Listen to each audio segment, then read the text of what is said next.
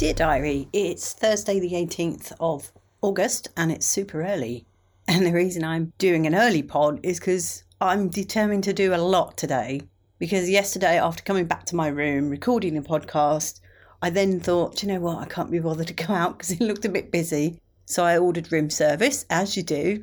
And that's fine because I had tickets booked last night to go and see a friend's show. And then basically I'm turning into my mother because I fell asleep.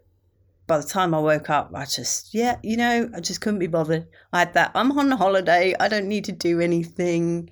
So, yeah, bit of a wasted evening yesterday. But, maybe I needed the relaxation.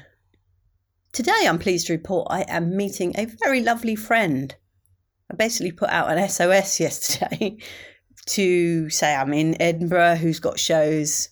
Unfortunately, one of my friend's shows, he's not here. He was here last week and he's gone home. So I completely missed that, which is unfortunate.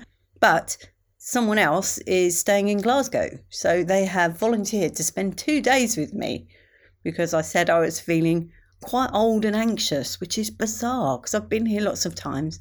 I've loved every minute of being here.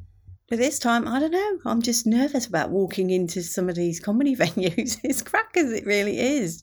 So anyway, hopefully my good chum is going to help me break that duck because I haven't done any of the free fringe yet. Everything I've done, I've bought tickets for. I was communicating with 2 other friends yesterday and I'd literally just left my hotel when one of them texted and said he was about 200 metres away from the hotel and I'd already left, which was unfortunate.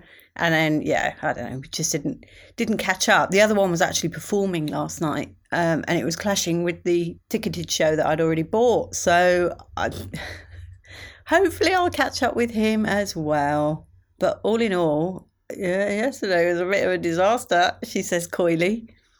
Here I am supposed to be bringing you all the live wondrousness that is the Edinburgh Fringe, but I don't know, I just think maybe I just needed to get away from London and do nothing. What I did do last night though was scoured the internet for aviation headset. Still can't make up my mind. I found another one which is a lot cheaper than the top end ones, but then you think it is still a lot of money, and if you're spending that much you might as well go for what is recognised to be the best headsets. But I did find a groovy t-shirt though, so I might just buy that instead.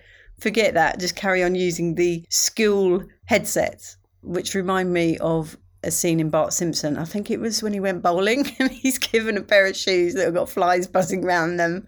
That's pretty much what the school headsets are like. But I'm grateful they've got some while I'm going through this crisis. Much love and gratitude.